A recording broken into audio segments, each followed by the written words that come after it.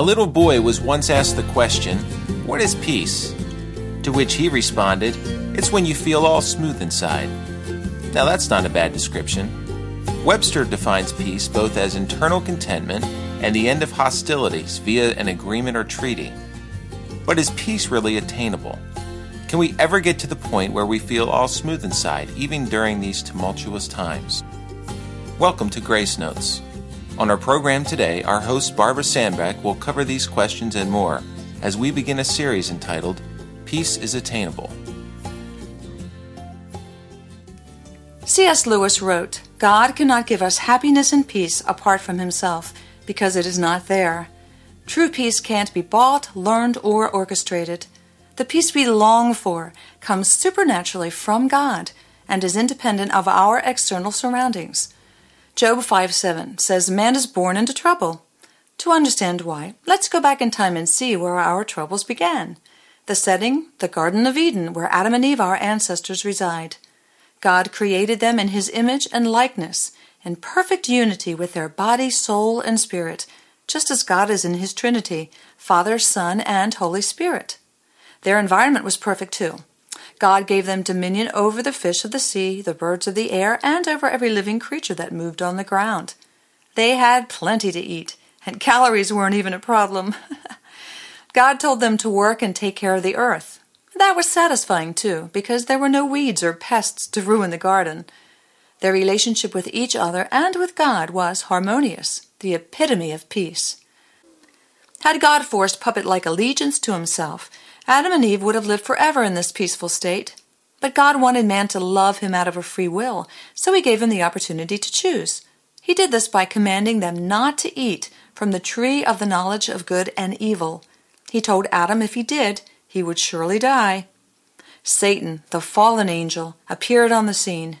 He accused God of keeping the best from them and assured them that they wouldn't die. Rather, they would be like God if they ate it. Well, they gave in. And their disobedience brought evil or sin into the world. Their spiritual connection with God was severed, causing disunity of their body, soul, and spirit. The perfect unity or peace they knew died in their soul, and their bodies started to decay. They would not only experience physical death, they would no longer be comfortable in the presence of a holy God. Genesis 3:8 says that when they heard the sound of the Lord God as He was walking in the garden, they hid from Him among the trees. They had never known fear before. God forced them out of the garden so they would not eat of the tree of life and live forever in their sinful state. Their sin had eternal ramifications, both for them and for us. Romans 5:12 says, "Therefore, just as sin entered the world through one man, and death through sin, and in this way death came to all men, because all sinned." But God made provision for reconciliation and peace to occur. Romans 5:19 says, "Just as through the disobedience of the one man the many were made sinners, so also through the obedience of the one man the many will be made righteous." That one man is Jesus Christ, God's Son. 1 Peter 3:18 states, "Christ died for sins once for all, the righteous for the unrighteous, to bring you to God." That's reconciliation. Isaiah 53:5 reads, "He was wounded for our transgressions. He was bruised for our iniquities. The chastisement that brought us peace was upon Him, and by His stripes we are healed."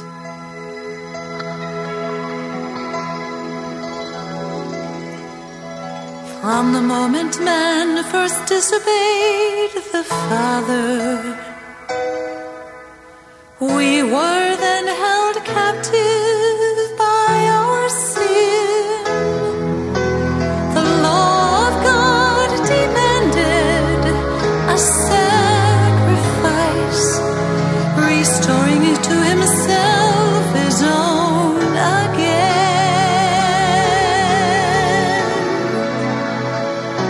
So the Lamb, God's only Son, was freely offered, atoning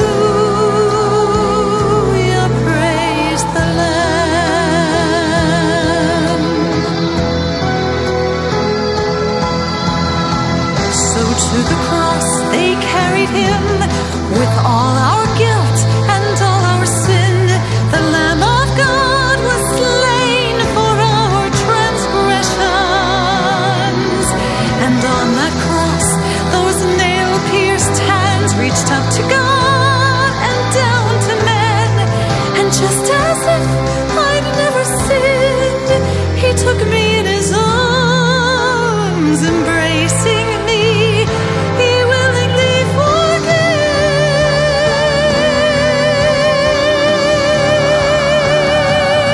Such mercy, love, and grace that knows no boundaries. Though guilty and condemned, I know I'm free. Forever I'm forgiven, for Christ the Lord is risen, and risen with him we shall one day be.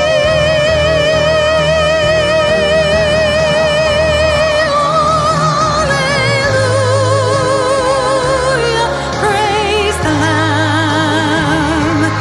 Hallelujah, praise the Lamb. My heart sings his praise again. Hallelujah, praise the Lamb. My heart sings his praise again. Hallelujah, praise the Lamb.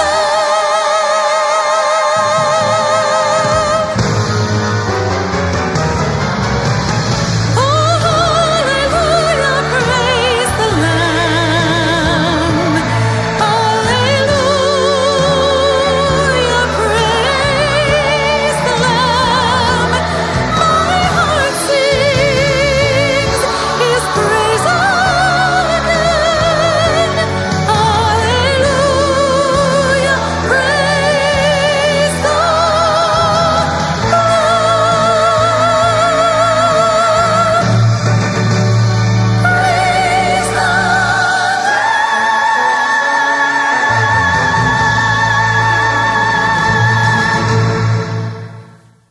We've all broken God's laws, but Jesus ended the hostility between us and God by becoming our mediator through the new covenant of his shed blood that perfectly fulfills the requirements of the law. According to Romans chapter 5, we too have a choice to make. When we, by faith, believe that Jesus was delivered over to death for our sins and was raised to life for our justification, we can have peace with God. Through our Lord Jesus Christ, we gain access by faith into the grace in which we can stand. We are comfortable in God's presence. Fear is gone. In Romans 8, 1-3, Paul writes, "There is therefore now no condemnation for those who are in Christ Jesus, because through Christ Jesus, the law of the Spirit of life set me free from the law of sin and death. For what the law was powerless to do, in that it was weakened by the sinful nature, God did by sending his own Son in the likeness of sinful man to be a sin offering, our sacrificial lamb." Listen to the words in Isaiah 9:6 concerning Jesus, written some 700 years before his birth. "Unto us a child is born, unto us a son is given, and the government shall be upon his shoulder, and his name shall be called Wonderful, Counselor, the Mighty God, the Everlasting Father," and get this, "the Prince of Peace."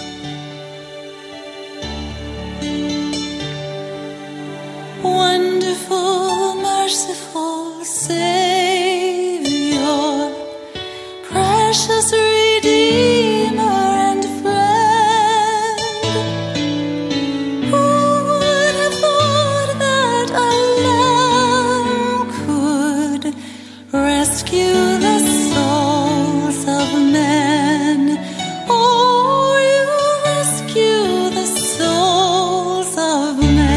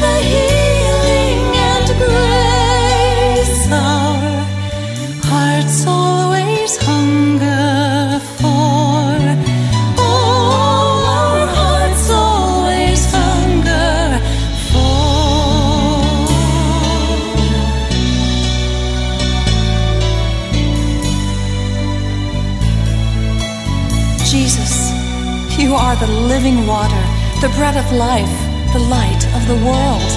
You are everything we need, our Savior, our shepherd, our way, our security, our provider, our peace, our hope, and our friend. For these things and more, we praise you.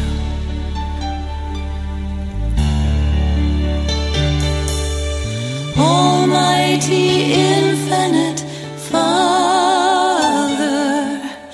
faithfully loving your own, here in our weakness you find us, falling before your throne. Oh, we're falling before your throne. You are the one that we praise. You are the one we adore. You give the healing and grace our hearts always hunger for. Oh, our hearts always hunger for. Oh, you are the one that we praise. You are the one we adore. You give the healing and grace our hearts always hunger for. Oh, our hearts always hunger for.